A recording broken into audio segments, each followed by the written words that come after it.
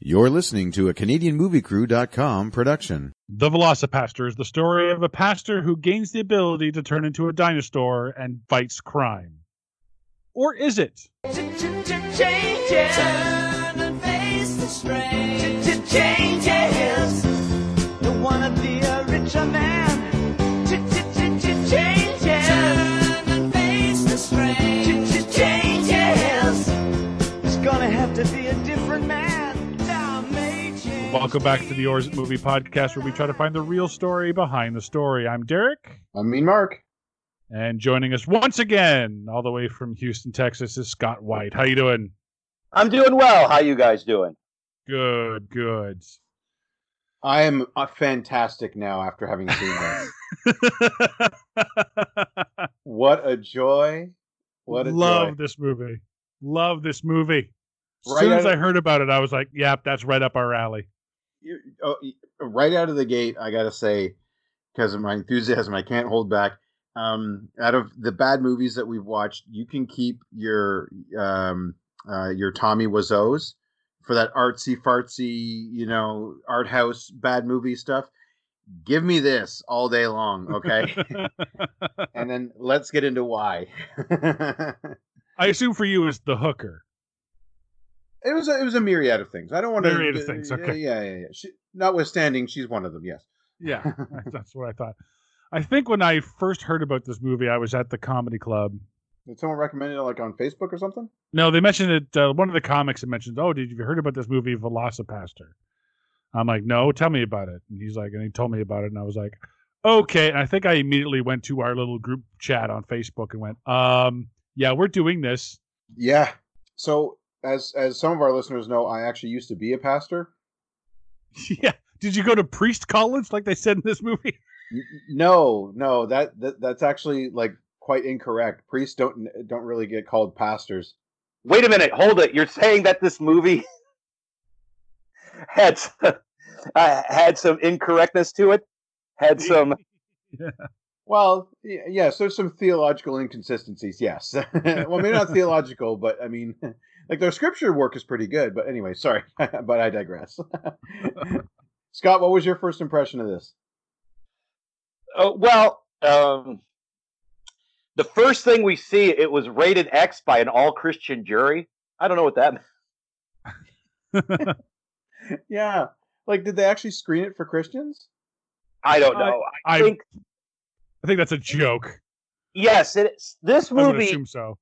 This movie is supposed to be intentionally. It's in the vein of Sharknado, where it doesn't take itself seriously. It knows what it is. Does it? I think it. Well, here's the thing. It does, but the man who it's because the guy, it was written, directed, and edited by the same guy. I don't know if you have his name there. Shocker. I can get it. It's a funny movie made by somebody who doesn't know how to be funny, which makes it funny. Yeah. The laughs don't come where the laughs should. The laughs come where they shouldn't, and that's what makes this a great thing. Brendan Steer is the name of the guy. The auteur. The auteur that makes this movie. Usually when you get written, directed, and edited, usually the guy stars on it.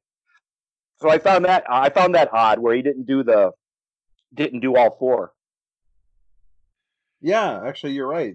And that's usually a budget thing. It's like, well, I've got to be the lead actor too because I can't afford to pay a guy or gal. It's also usually a clueless thing where the guy doesn't know that he can't act, and the guy doesn't know he can't direct.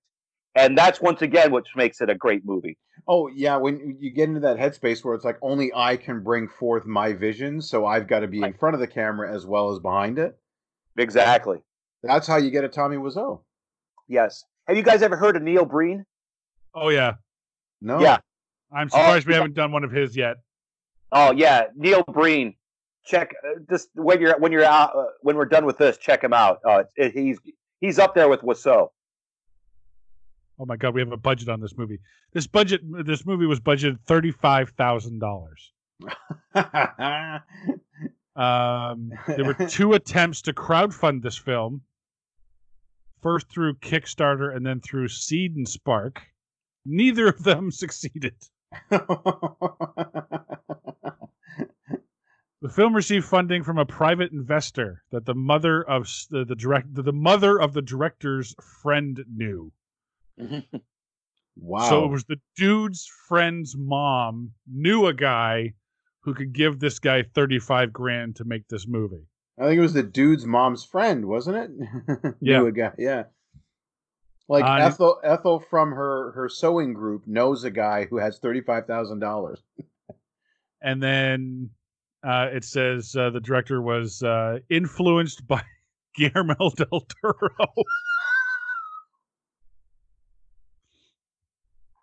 Oh, this just keeps getting better and better. Okay. So yeah, So Mark, last night, you started watching the movies. Scott, you had seen it prior to last night. I had, yes. I hadn't watched it yet. My goal was to get up this morning and watch it then.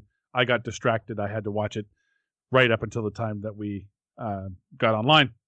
And you said we may need to get a different version of this movie. And now I think I know why. Yes. Because 5 minutes into this movie, the pastor leaves the church. Yes. And he says goodbye to his parents. They cut back to him saying goodbye, and then they cut back to where the parents were. The car and the parents are gone. You hear screaming and fire sound effects, but where the car was, you see the words VFX car on fire. Yeah. Yes. And in my mind at the time, now, granted, I had just finished watching The Adventures of Hercules, another podcast that either is already up or will be. So see that one as well. And I might have been a beer or two in, but I had to just to get through that one. So in my mind, somehow there might have been a better cut, because what I didn't want was, I wanted to see this movie in its full glory. Sure. I didn't want later on to keep seeing VFX Velociraptor, right? Or whatever was coming. I didn't know. I just knew that I needed to see it in its full glory. That's why I was like, wait, is there another version where we see the car on fire? Turns out there is not. Now, After saying that, I think this movie might have been better if we had VH, if they had instead of actually seeing the Velociraptor. Admittedly, yes, but But correct me if I'm wrong. That would have been the only VFX in this movie. Is that right? Well, everything else is practical. That's what I mean. Everything else is practical, right? Yeah, including the Velociraptor, which is So now your copy has it. You guys watched it on YouTube. Yeah. I had a copy that I acquired online, let's say, and mine was the same way. So I'm thinking the DVD release of this movie has no VFX. I think he released it to the public without going back and putting in the VFX. This made it onto Blu-ray. Yeah, He ran out of money. probably. And release it this way.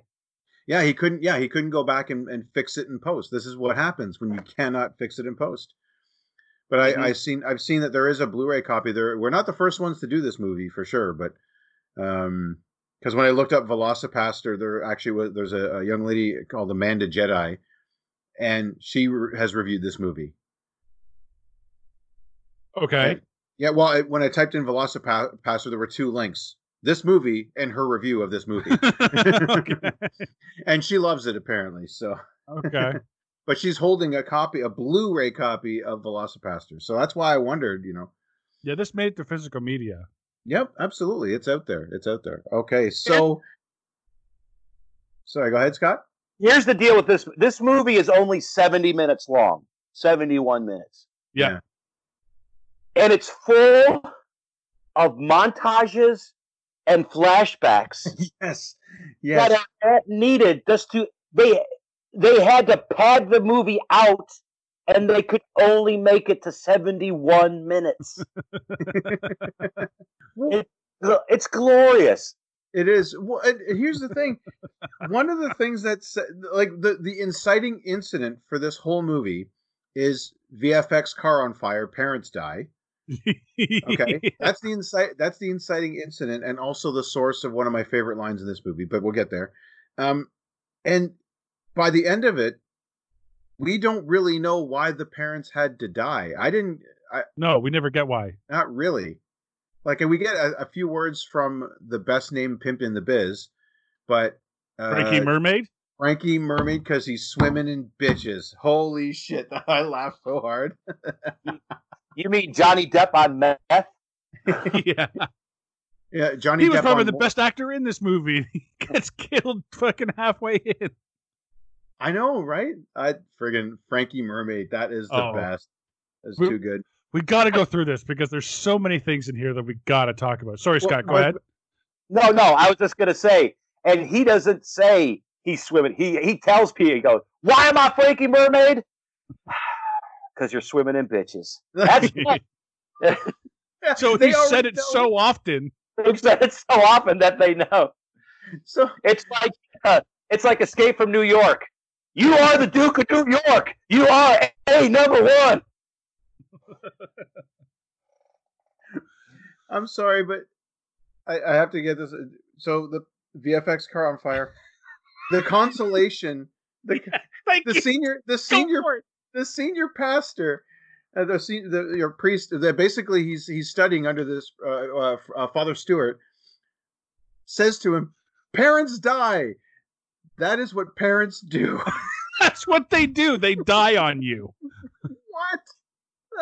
As if that's all parents are for, is just to die. What seminary did I have that? It's like parents die. It's what they do. I have that written in my notes. How could you not? Your bedside manner needs some fucking work, asshole. Oh no, it goes beyond. He needs his money back from the seminary because they taught him wrong. Father Stewart did not get a quality education. What's our main protagonist's name? Doug. Doug? Is that his name? Okay. It's Doug. Here's the deal. He never calls him Father or what. He keeps calling him Doug. It's Father Doug Jones, right? And then his mentor is Father Stewart. I don't think we get a first name.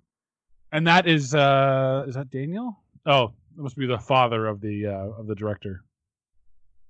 Playing Father. Probably. Because they share the same name, so. Okay. Oh my God. And so all right, so we have our inciting incident, and then he's losing his faith. So Father Stewart, in his wisdom, hey, listen, kid, parents thought, you know what? Why don't you just go? Just go away. Get your head. Okay, so this confused me because then he drives to China. He drives to China. He drives to China. I'm sorry. I heard your ears. Because the opening credits are him driving, and then after the opening credits are done, here's what happens. The opening credits are done. We see a caption on the screen, China, and then as soon as that happens, Doug goes, I'm in China. We know he's in China. But he's probably in a forest in northern New York or something like that, wherever the hell this is filmed. He says, China, and I'm like, what? On the other side of the forest? Well, apparently yes, because he's at one point he's walking through, he's looking at a compass and he goes, China is east. He keeps walking. And then for some reason, this gang of ninjas is chasing down. There's ninjas in this movie. We have ninjas. So there's ninjas chasing down a village girl, and they shoot her through the back, and the arrow comes out through her heart, through the front of her chest. Yeah. She falls at his feet, and he says to her, "Are you hurt? Are you hurt? Are you hurt?" I'm like, the arrow sticking out through my chest. fucking not an indication to you, asshole? Are you hurt? Are you hurt? No, this is just a decorative arrow through my heart. I'm fine. it's in season. It's in fashion this year. Like, what the fuck?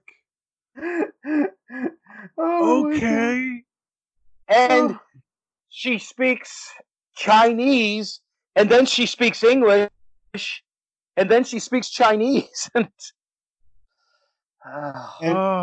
what she hands him a dinosaur tooth. Mm-hmm. And also, I have to point out the fact that they have the largest subtitles I have ever seen in a movie. You know what? I appreciated that. But they're huge, Mark. They take up like a didn't fourth of the screen. I didn't have to get my cheater glasses on to read them. That's so insane. So insane. And once again, that might have been an inside joke that the director was, let's make them really big. You don't know once again what he was trying to pull and what was just an interview with this guy would be amazing. Oh, we need to see if we can get an interview with this guy.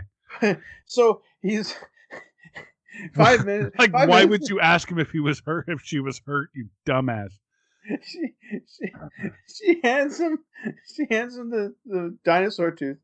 He gets an owie on his finger with it. He passes out, wakes up back in America. Why? How? Did Father Stewart drive out and pick him up? Is that? Did they send him carrier? Because he just wakes up in bed in the church. He called him like a neighbor? You pick up my friend in China. One of the parishioners, maybe was. Like, what? How did you get back? And then Pastor Stewart comes out and says, "Oh, no more dreaming about China." What? So this was a dream? Did he dream that he drove to China and didn't help a dying girl? No, I think he's dreaming about his experiences because there's no sense of time. We have no idea how much time has passed. Right. Or location. I believe somehow he got back to the church, and now he's just dreaming about what happened to him in China. So you're saying that? Oh, really? Okay. Scott, your face at the China. You're so derisive of China. Yeah. The air quotes. China. Yeah. That's what I think is happening. Well, then and then we cut and we meet Carol. Carol the hooker. Carol the hooker, yeah, and Frankie Mermaid. Oh fuck, that's still the best. And like, imagine you show up to work and your boss just slaps you across the face, just because apparently that's all she did. She's like, "Hey boss, where am I pimping today?" And then smack, "You're gonna get me that money." What? Like, she hasn't had a chance to go hook yet. I mean, you've never worked for Jason Lawrence. I've worked with him once, but he didn't slap me in the face. So. Zing!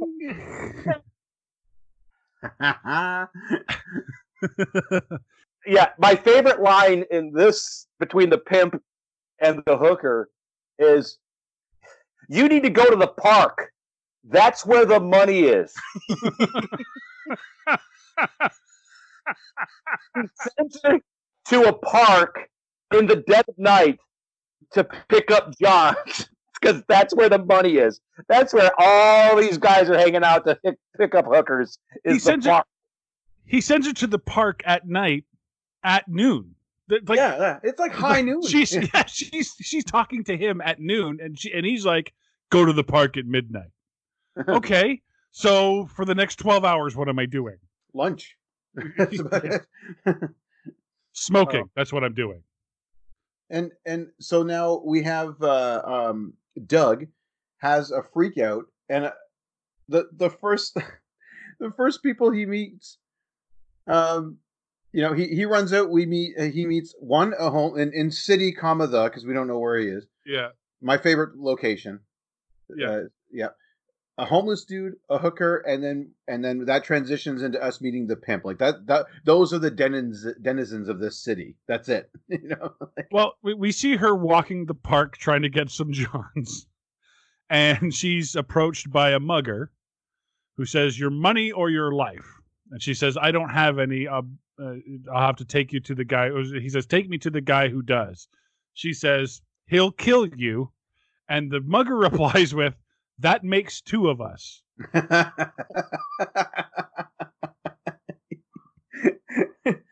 What?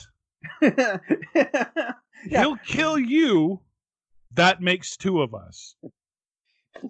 So is he going to kill himself? Is he going to kill himself? He'll kill you. I know you are. But what am I? Yeah.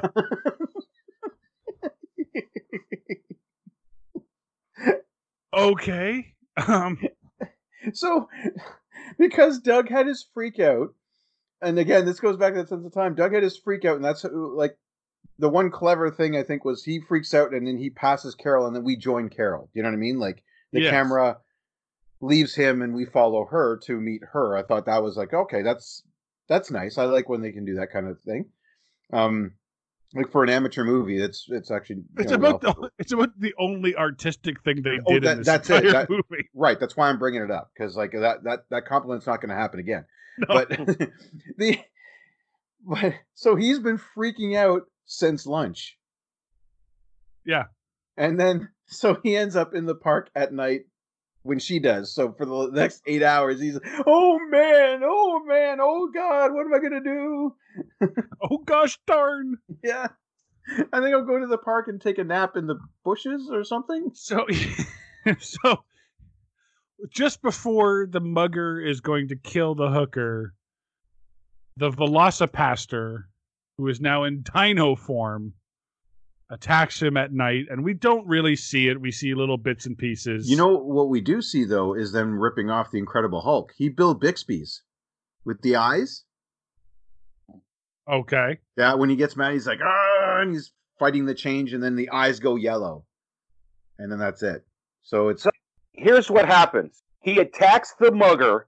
The mugger gets up. The mugger shoots the velociraptor, and he attacks the mugger again. Yep. I just need to say this. Everybody in this movie does their job poorly. They suck as pastors. They suck as ninjas. She sucks as a hooker. He sucks as a pimp. Oh, I think he's very good as a pimp. He's dressed perfectly as a pimp. But he's sending her to the park in the middle of the night. Nobody is competent in any job in this movie. That's true. Just absolutely. That's everyone is horrible at what they do. yes. So, Except for maybe one guy, the Ninja Master, but we'll get to him. yeah, we'll get to him. Oh my God. So he wakes up the next morning in her bed, Nude. because of course. And she says, she says, "You turned into a dinosaur." He says, "Take me back to what happened. I have to see." Hold on. They had sex. Did they? They did. No, I don't think so. That was this is where he was trying to be funny, because they're talking in double entendre. She's talking about how weird it was that he turned into a velociraptor. He thinks she means we had sex and it was weird. Yeah, That they were trying to make a joke about that. because I believe they don't have sex because later on they do have sex and it's gratuitous. Yeah. Well, yes. Okay, So- that I was first I was time. But anyway, just to see a man turn into a dinosaur and then take him back to your house. Yeah. How did she get a nude man back to her house? Well, you never seen a hooker carrying a nude guy around? You should come down to my neighborhood. I have, but that cost you an extra 20. Hey, are you watching? It'll cost you if you're watching. Yeah. Well, yeah, you got to drive by Frankie really quick, though. Otherwise, he'll, Oh, anyway, continue. I'm sorry. Well, no. Well, what can't be overlooked is just how well she seems to be taking it. Because you're right, the guy turned into a dinosaur, and not only did she not run away screaming, she took him back, lovingly puts him in the bed, makes him coffee in the morning. Yeah. she's there ready with like every man's dream. A beautiful woman is just got the coffee ready when you first wake up, right? Like that's, it's like a Folgers commercial. This guy just turned into a dinosaur. and you're doing the best part of waking up? Like, no. The best part of waking up is a dinosaur in your bed. That's So he says, I want to go back and see the person that I killed. So she takes him there, and he says, "Oh, do you have anything for me to wear?" She says, "Yes."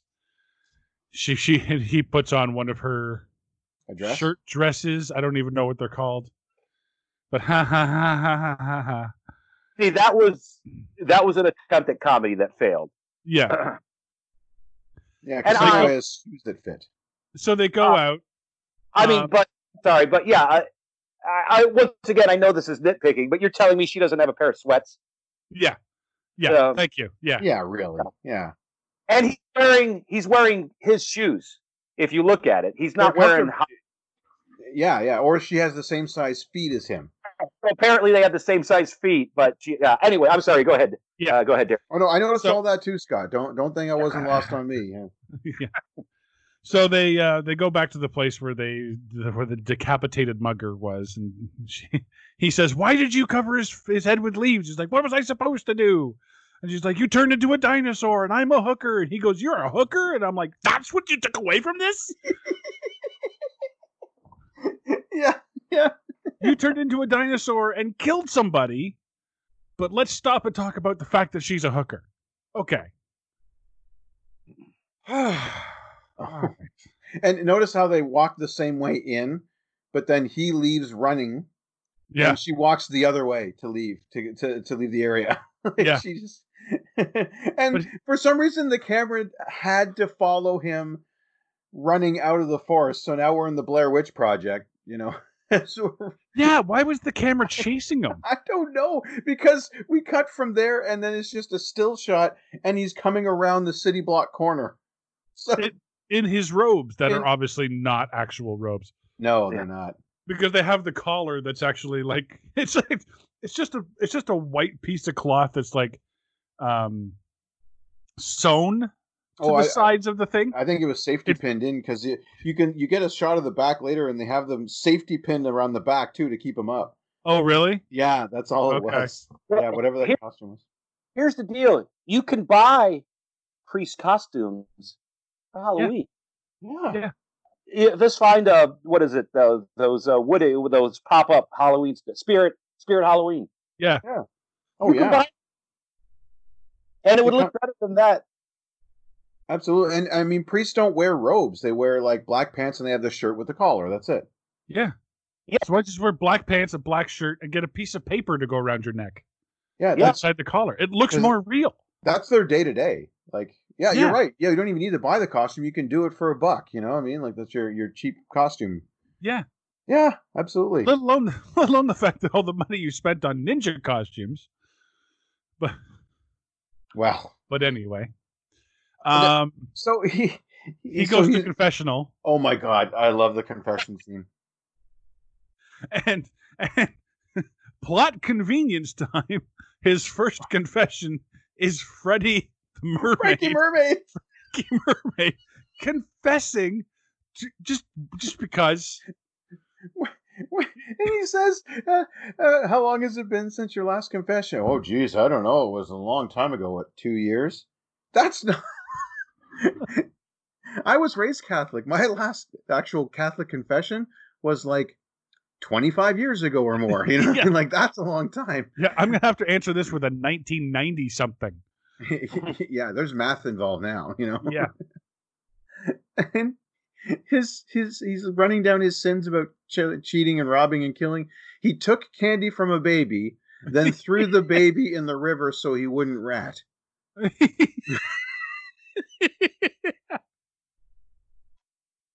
He says, I deal drugs, I do drugs, I kill people.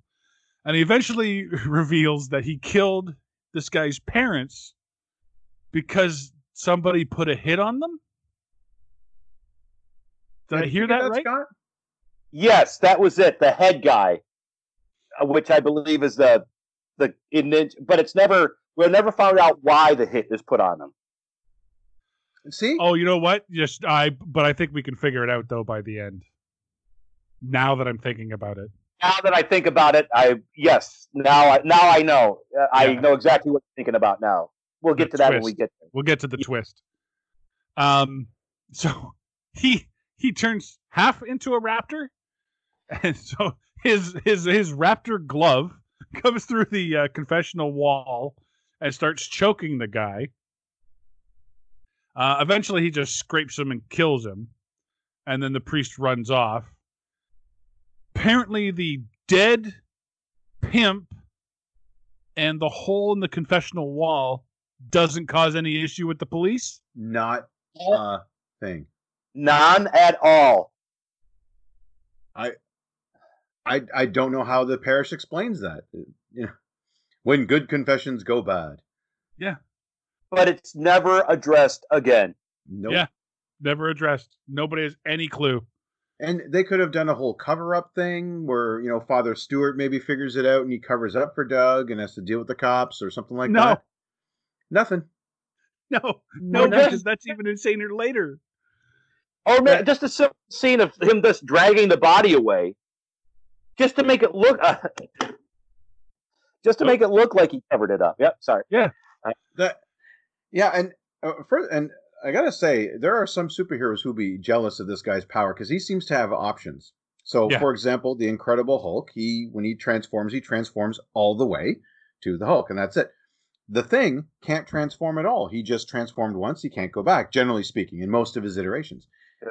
The Velocipaster, on the other hand, seems to have options. He can have just his Velociclaws, or he can go full Raptor. Like, that's pretty sweet. Well, he's really more of an X-Man, if I remember, if I'm doing this correctly, because his powers are brought on by emotion.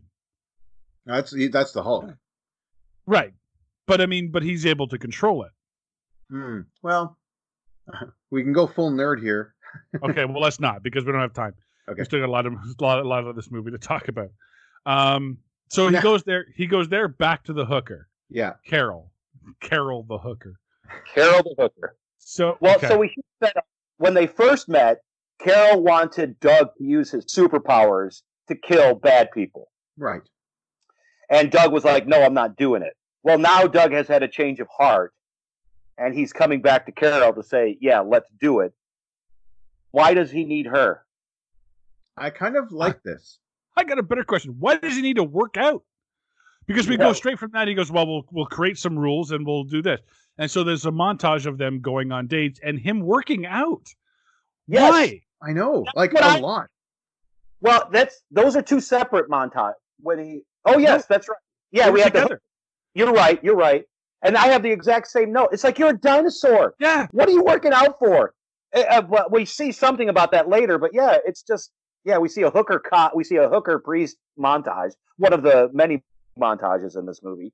Yeah. I love the idea it's supposed to be a training montage, but it's just him at the gym. You know, Bruce Banner doesn't need to work out. No.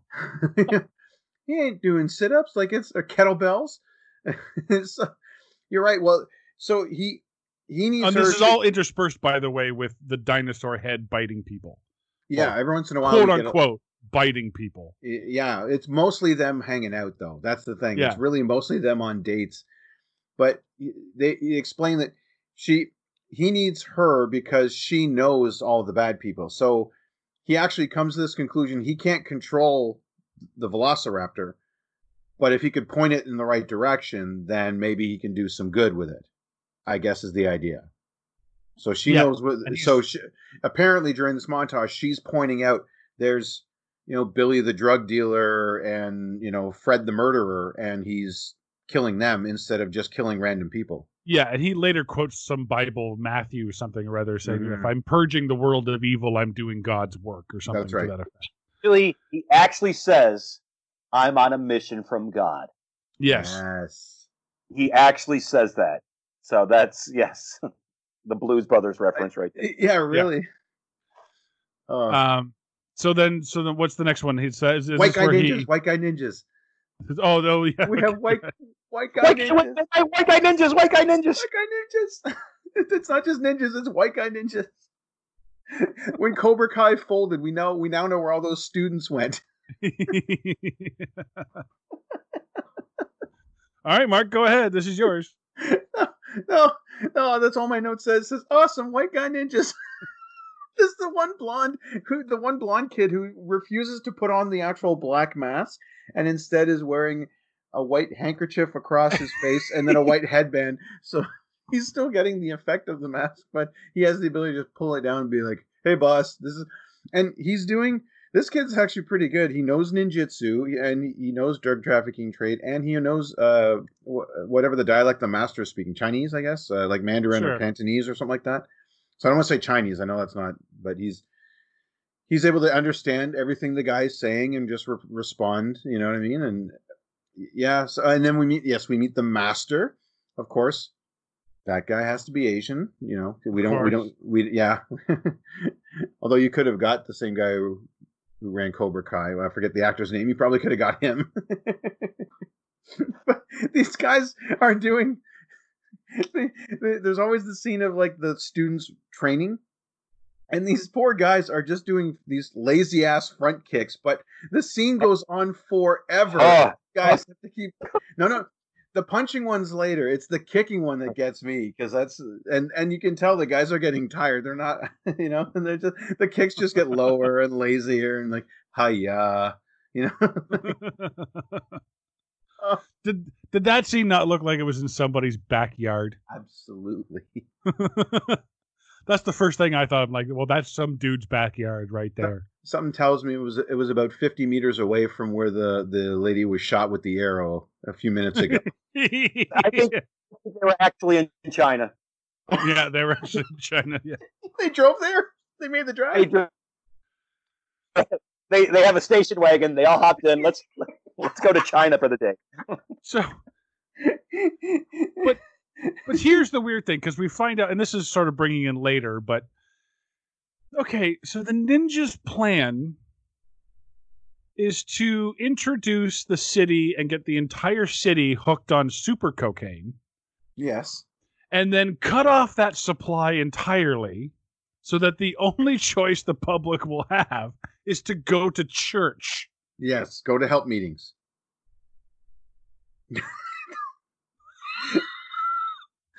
So, wait, I mean, we don't get that until later. We don't get that till later, but I can't get that out of my head right now. The only choice would be to come to God. Yes, like most cokeheads pick God before, robbing. Yeah, exactly. And as if they took away their super cocaine, like no one else, like I don't know, Colombia would be like, oh hey, we're back up, with regular cocaine. Yeah. So we go back, and now mind you, when Doug and Carol were creating the rules, the first thing is Father Stewart must not find out. After we cut back from the White Ninjas, he's telling Father Stewart about his Velocipowers. Okay. Before you get there, I have to point out that he has 2 books that he's reading. One is all about dinosaurs. Yeah. Because he doesn't know anything about dinosaurs. And he asks the hooker, what do you know about dinosaurs? I don't know anything about dinosaurs. I'm a hooker. So then they go number 2. The second book they're reading is a book called Crime 2. I want to know what this series is about. What's Crime 1? What's Crime 3? Is this like the police book that you have to read in order to get your police badge in this town? You have to read Crime 1, then Crime 2, then Crime 3, and take a test after each one? You know what I mean?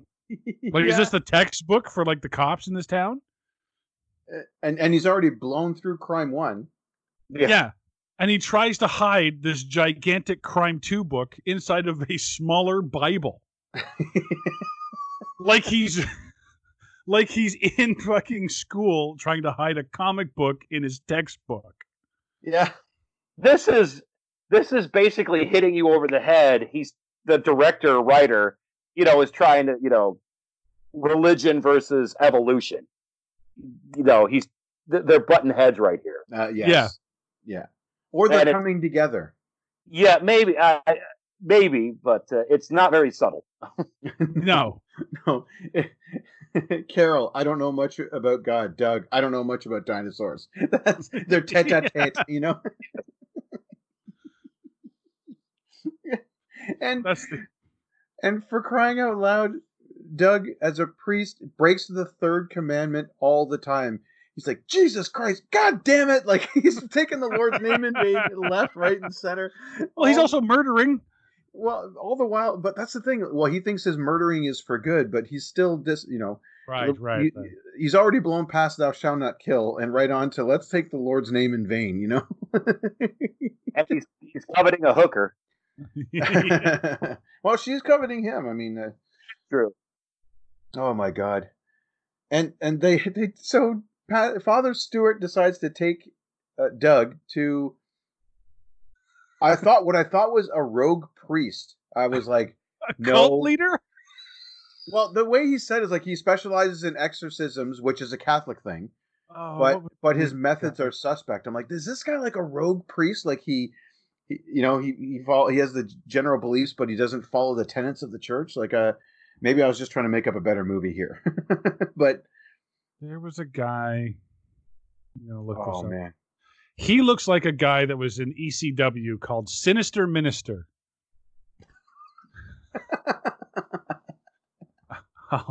I'll get a picture of this guy for you. But anyway, he is a rogue priest. He's a guy. He's not a priest anymore because they say that he's not a.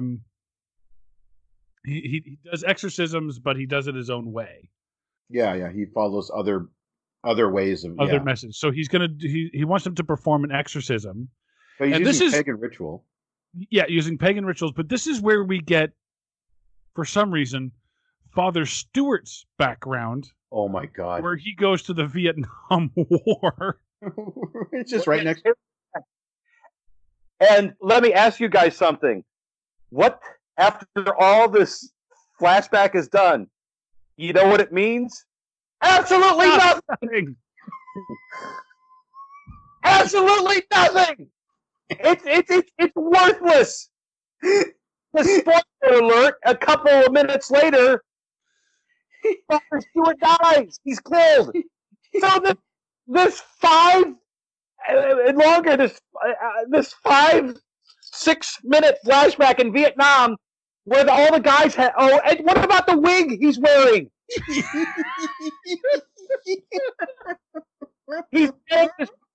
They're in Vietnam, but he's wearing a World War II helmet with this wig under it, and he's supposed to be young, and he's talking to his sergeant who's got this hipster haircut. Yeah, not military standard at all for either of them. But let's talk about this. Is what caused him to go into the ministry, because he's standing there, he's talking to this guy, this buddy that he has, and the buddy lights up a cigarette, and he gets... Remember, Al, sure. Hey, you should name your first kid after me.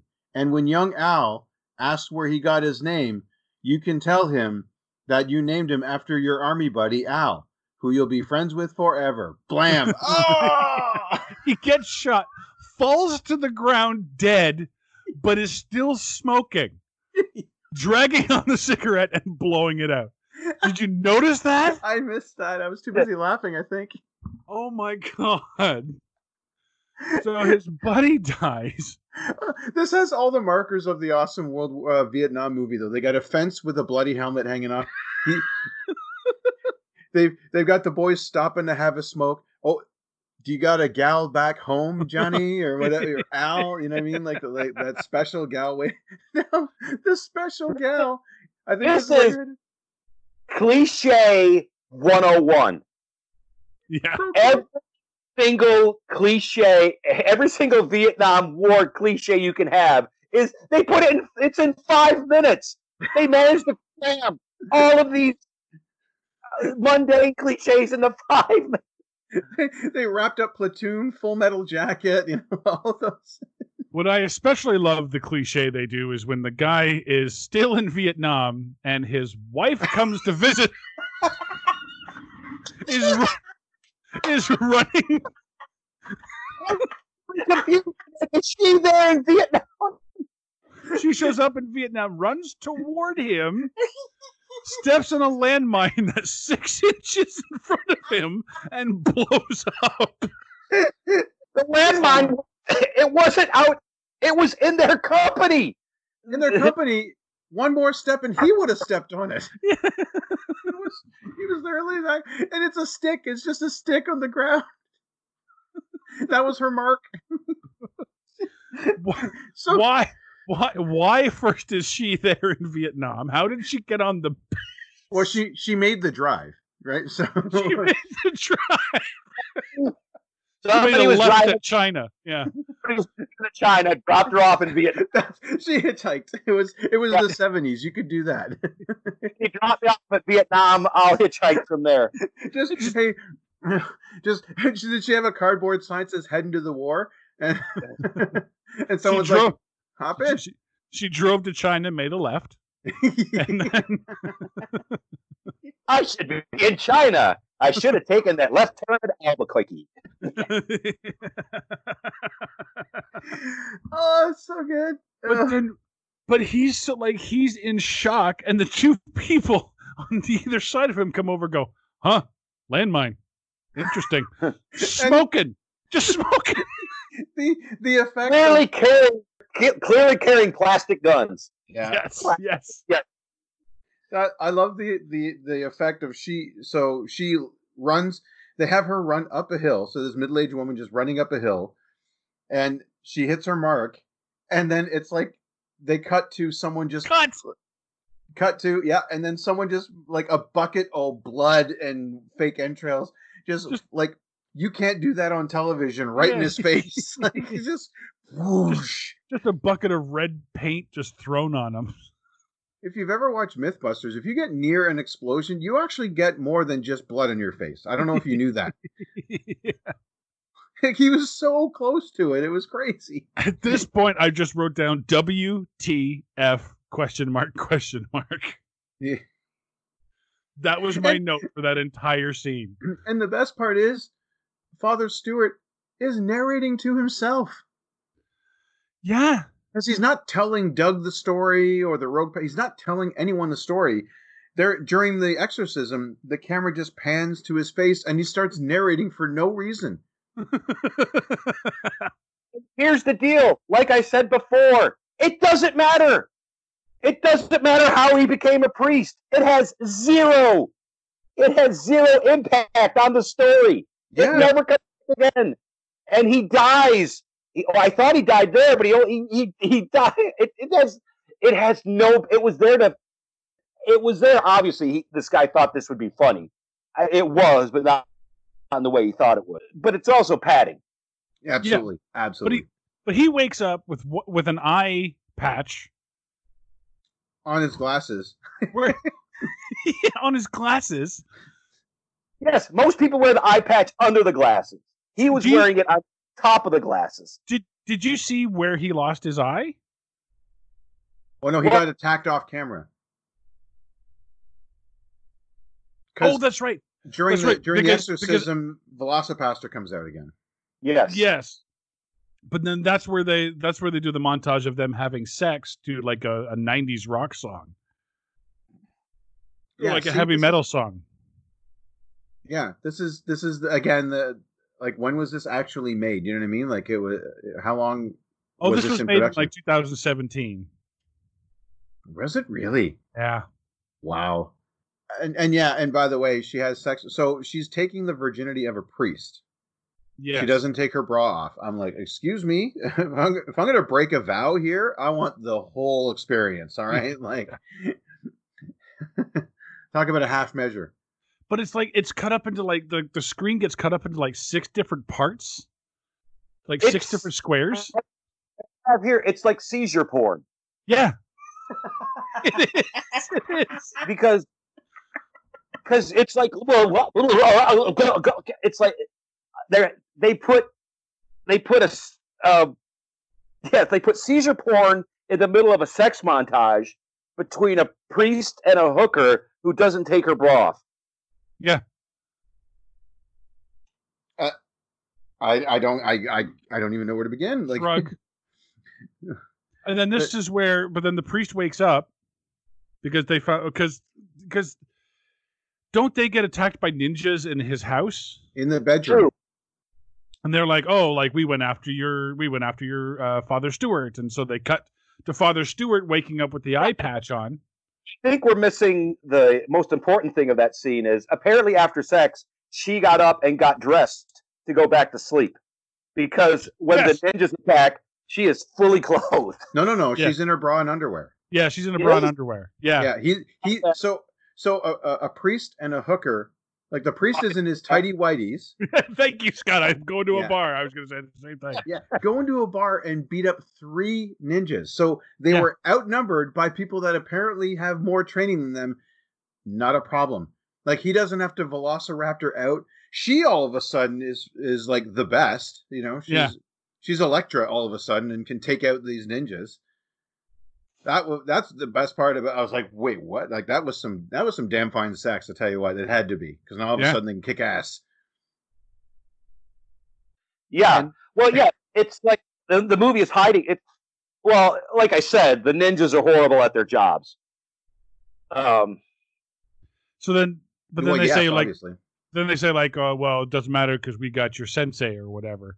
So then Father Stewart wakes up with the eye patch in the tent of the head ninja, the Chinese guy. Yeah. He gives him tea out of the same teacup set that my grandmother had. Mm-hmm. You just notice that pattern? Yeah. Remember, you've seen those patterns before, yes, right? Absolutely, yeah. Like, everyone back in the 80s had that tea set. You could tell they went to, like, Value Village to get that kind of shit. Or just their mom's place. Yeah, exactly. And then what? Does he kill the Pastor Stewart there? Well, he tries to recruit him. Yes. Yeah, he tries to recruit him first because he explains we're not just because the first time we meet the ninjas, I guess we're to believe they're just drug lords. They're ninja drug lords. But then because my next note after like the ninjas lose to 2 people in their underwear, again, one of which is a priest. I mean, like P90, all those push-ups don't really teach you how to fight. Just saying. Anyway, and my next note is in all in caps, and they are ninja priests. I was like, oh, I'm so happy when the reveal that they're actually behind all the drug trade for the good of the world. And then he basically fails to recruit him, so he stabs him with an arrow. He just says you have no faith, and he kills him. So he kills Father Stewart after saving his life. Yes, after that lengthy flashback.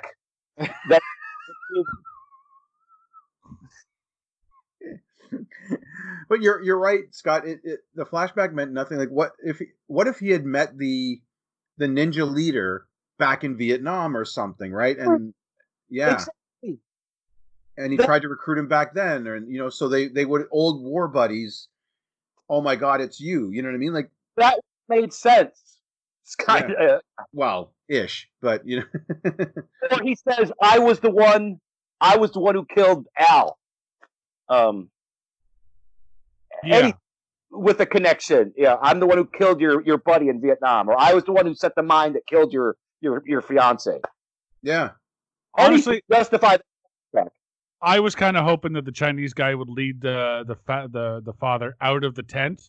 And as soon as the father stepped out of the tent, he would step on a landmine and blow up. And get shot with an arrow. And get shot with an arrow, and then get shot by the thing, and then still smoke a cigarette. So okay. At least we get to it, I think. Yeah. This is the final showdown. Hold on. Okay. So before we get to the final showdown, this line just made me laugh. The hooker and the priest, they're talking, and the priest says, "Good thing that ninja told us the hideout before he died." That's how they find the hideout. With this voice on it. Good thing that ninja told us where the hideout was. That's what a 4-year-old writes in a script. How did they find it? It's a good thing this ninja told us where the hideout was before he died. That's it.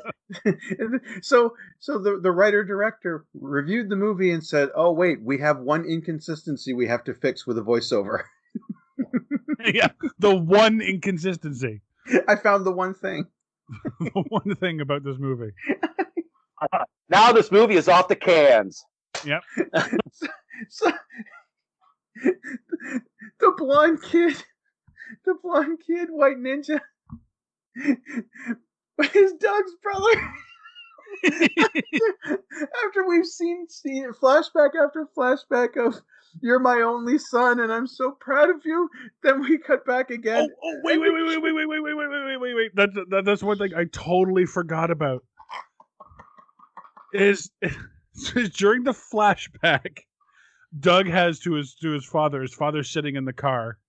And he goes, "Well, if you sure you want to be a priest, you sure you want to do this? That's a big step, my son." He's like, "Yes, I think I could do some good." He said, "Okay, well, you go ahead in. You go into priest college. Your mother and I will circle around in the car." Well, did you see? Apparently, What? Okay. they're in because of the background is like it's just this bright light It's surrounding. Uncle Ben. It is. He's Uncle Ben in the scene. Yes. With great power comes great responsibility. Yeah. With great priest power comes great priest responsibility. That's That's the right. whole scene that he's doing. With great velocipower comes great velociraptor. There you go. Velocibility. Aunt May's in the back seat. Yeah, this time Yeah. Aunt May's along for the ride. But then we see in the other kid's flashback, he's in the trunk. He's lying down in the back of the station wagon. He's like, "You're my only son," and the head pops up all creepy like. And once again, it's never revealed why his father never accepted this guy as a son. We have no idea why he is never mentioned. It's just we're brothers, and all we know, it's the end of the movie, and these two have to fight. So, Yeah. So while Doug is fighting his brother mano a mano, Carol, who's in now her superhero costume, she has a fighting leotard on, is taking on 4 ninjas by herself and winning. And winning, Mark. She wins. She beats the 4 so badly that they call out the big gun. Yeah. Who takes her down with a slash of a sword. Meanwhile, he's turning into a dinosaur to kill everybody else. which he could have done in the first place. She could have done earlier on, but whatever. This has my favorite part too. I don't know if I should skip right to this, but the brother throws the sword into the dirt and says, "I will not sully the holy ground. I will not sully the sword of my ancestors with your blood." And I'm thinking it. We're all thinking it at this point. But then Doug says it later. "Your ancestors are my ancestors too." He actually calls the sword to his hand Mjolnir style. He's Jedi. Doug's a Jedi. Or at least he's worthy. If nothing else, it's a magical sword, and he's worthy, and but it comes to him when he the calls. sword to his hand like he's a Jedi, and then just kills his thing, and then kills his brother. What did you see how it was done? No, because he raises the sword and then plunges it towards his feet. But the brother was standing in front of him. Cut to he fell down somehow. We don't know. We don't know. And so he stabs him, and he's trying to be all emotional about stabbing his brother that we just found out he had. Yeah. And if you look at the scene, I don't know if you guys noticed this, but if you look in the scene, in the bottom left-hand corner of the screen is Carol. And she's just standing there in Mortal Kombat pose, Yes. Yep. And yes. She's back and forth. She actually breaks, looks to the camera, and she's watching Doug and kind of puts the arms down like, "Are you done yet?" I did see that. She was waiting for the cut. It was awesome. But then he turned, and then that's where she gets sliced. She literally gets sliced by a sword across her chest.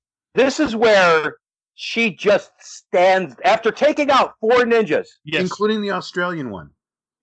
She just stands there and lets this guy slice her down the middle with it. Does not do anything. No. But then Doug goes over, Carol, oh my God. Did you notice the ninjas in the background standing there as if they were sad? Kill him! I'm like, there's a field full of ninjas, and he's just weeping over this. Kill him! But they're all standing there like arms on each other going, oh my God, this is really sad. This is this is what you were talking about, Scott. This is the comedy that's just not This not is the landing. comedy there. Because one of the guys is like checking his watch. They're crying. They're consoling each other. You know what though? I just gotta say, this is what happens when you go. This is what happens when you go with white ninjas, right? You don't get that quality. Right? Well, they had one black ninja. Did you notice that? They had a black one. They had an Australian one, and a bunch of white ones. Yeah. So, but he ends up taking her to the hospital, where the doctor's headband thing doesn't fit. Whoa, hold on. Kill the head ninja. Oh, right. Yeah. Go ahead. Well, he turns into a dinosaur and he starts killing everybody. Oh, this rampage was hilarious. Yes, Barney the dinosaur looked more menacing than this. This thing had a hunchback, for fuck's sakes. Yeah. And so, but apparently the head ninja shot him with an arrow that was dipped in something that changed him back into human. There was an old... So I guess he's not a dinosaur, he's a dragon warrior. And the ancient Chinese had an antidote. They hunted them down. Yeah.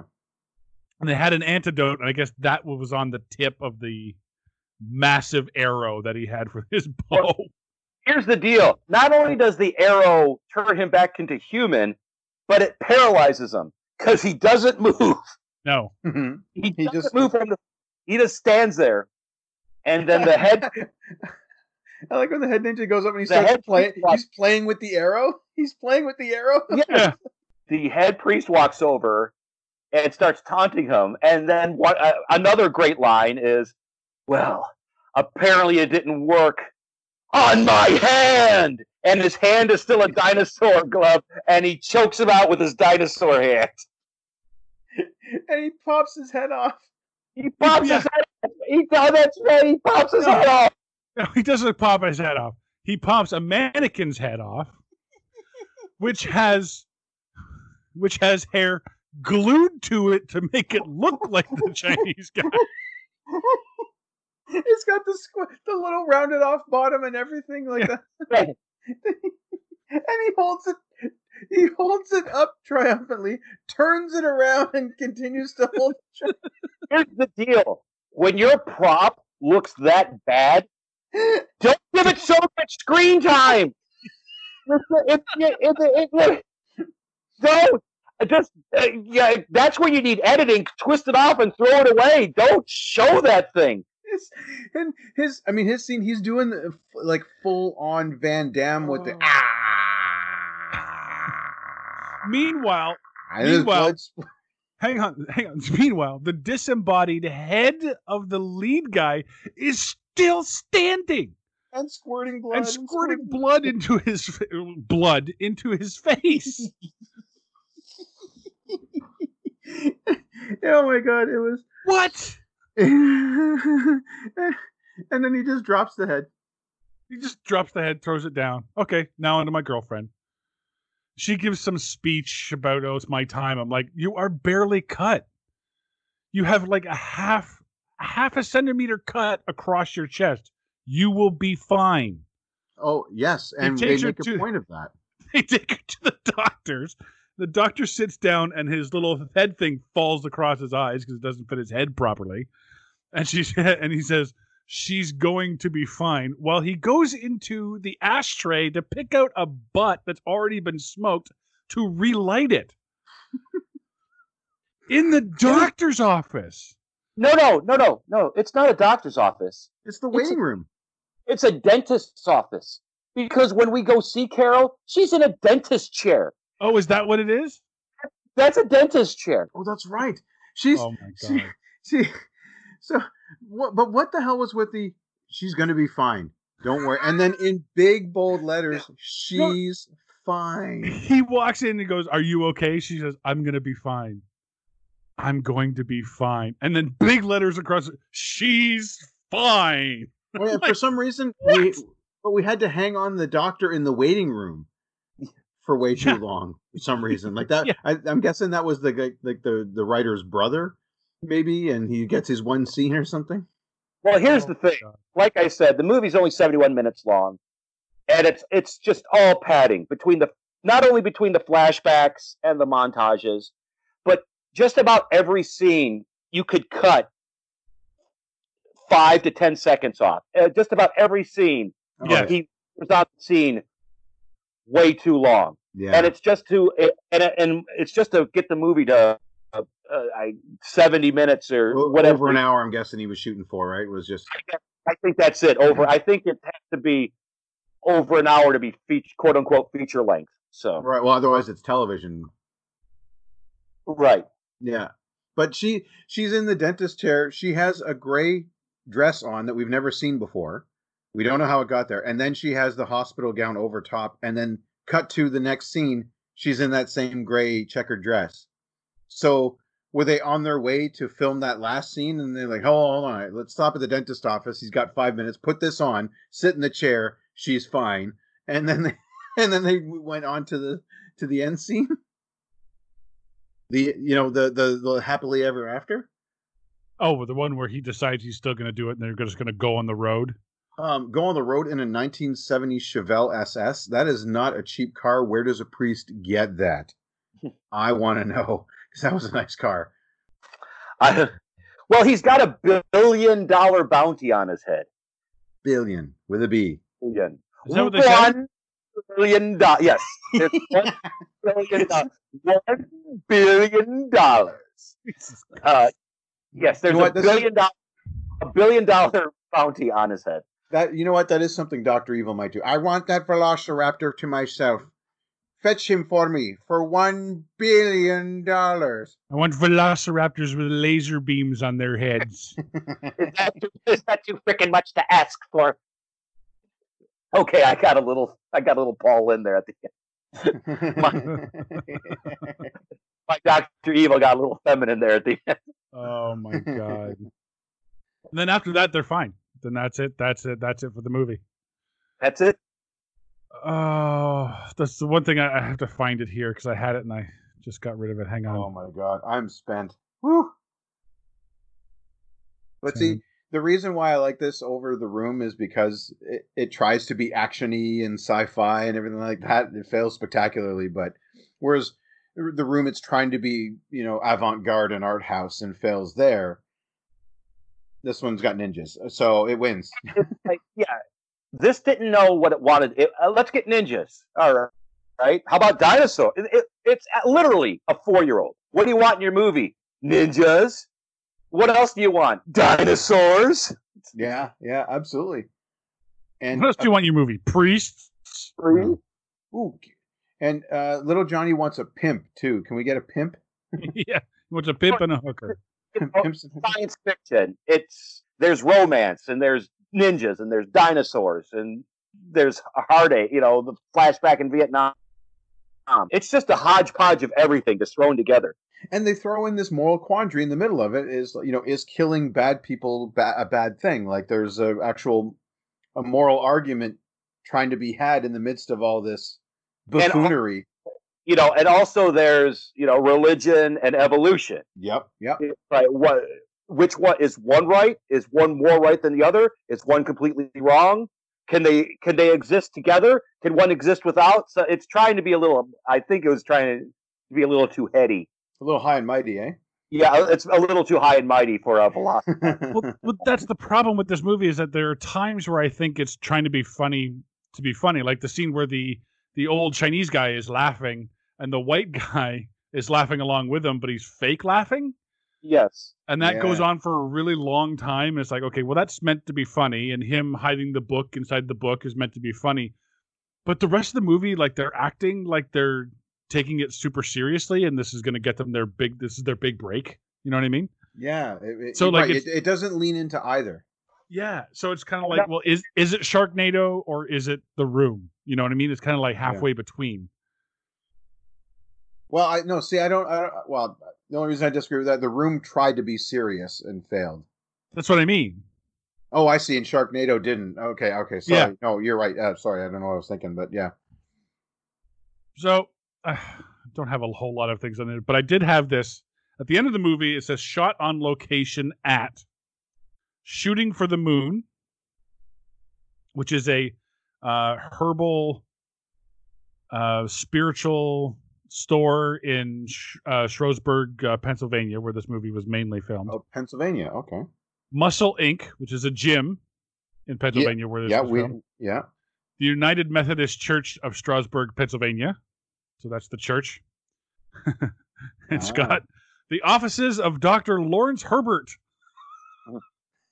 Oh, that's the end scene in the dentist. That's the dentist's office, I assume. Is it Dr. Lawrence Herbert DDS? Is that? It doesn't say DDS, but it's so weird because in the early credits, after written, directed, and edited by, I do like how the head ninja and the white kid were doing basically a bad version of Dr. Evil and Frau Farbissina, just laughing on top of laughing, but it's not done nearly as well. No. That could be the pull quote for this movie. Not done nearly as well. They tried to do this, not as nearly as well. Do you know what the tagline is for this movie? Man of the Claw. But here it is. So all of those things were on location in Philadelphia. And it says edited on location in Riga, Latvia. What? That's just what it says. What? And then it says post visual FX Dmitry Ilivev. So he obviously didn't do his job. He had a Latvian hookup? I guess maybe that was no, for special effects. Oh, for VFX Car on Fire? Yeah. So. Oh my God! I hope that guy got paid first. Yeah. So as always on the show, we try to find the real story behind the story. Even though now this movie is is longer. This podcast is longer than this movie was. Mm-hmm. Mark, what do you got? I got a few of them. Or is it P90X Priest? Okay. Or is it a lesson that pimping ain't easy, especially if you kill a priest's parents in front of him? Okay. Or is it Doug and Carol's not so excellent playlist? Or is it God forgives, Velocipaster doesn't? God forgives, Velocipaster doesn't forget. Scott? Mine is very simple. This movie, I call this movie Pie because it's full of filling. There you go. There you go. It's simplicity. It's simplicity. It's bad for you, but you still want it. But once you finish, you realize that there was really nothing there. And you don't feel like your life is any better off. No. But you're not better off after consuming it. No, you're not better off. But every once in a while, you'll finally remember. It's like, I remember when I had that pie. And and then so like every once in a while, I remember Velocipaster. You know what, Scott? You hit the nail on the head. That is the difference between with some of the movies that we watch that are so bad you want to forget them. It's like a bad pie that you had that you don't want to ever have again. This is one. It's like, you know what? I would. This is one I would recommend to people who like this kind of movie. People that like Monster. Monstered. Oh my God. Number two. Gotta watch that one. I just have it as the movie constantly told us throughout the movie. Smoking is cool. Everybody's smoking in this movie. The doctor at the end is smoking in this movie. To your point, there's one I noticed at the beginning when Carol's walking through the park. She's smoking, and then the guy gets attacked. Right, the guy's about to attack her after all that "give me your money" exchange. So he goes whipping into the woods. She turns and looks, and she actually puts the cigarette up to her mouth like she's going to finish the smoke. and she's like, "Oh wait, I'm supposed to scream," and then she takes it like she. Yes, I saw that. Yes, she put it back in her mouth just so she can let it go. Yeah. Oh my god. Well, that's going to about do it for Velocipaster from 2018 official release. But I'm Derek. I'm Mean Mark. I'm Scott. Join us next time. We'll take a look at the Jane Austen novel adaptation that even Mean Mark would watch. Old English living mixes with outer space horror in Pride and Predator.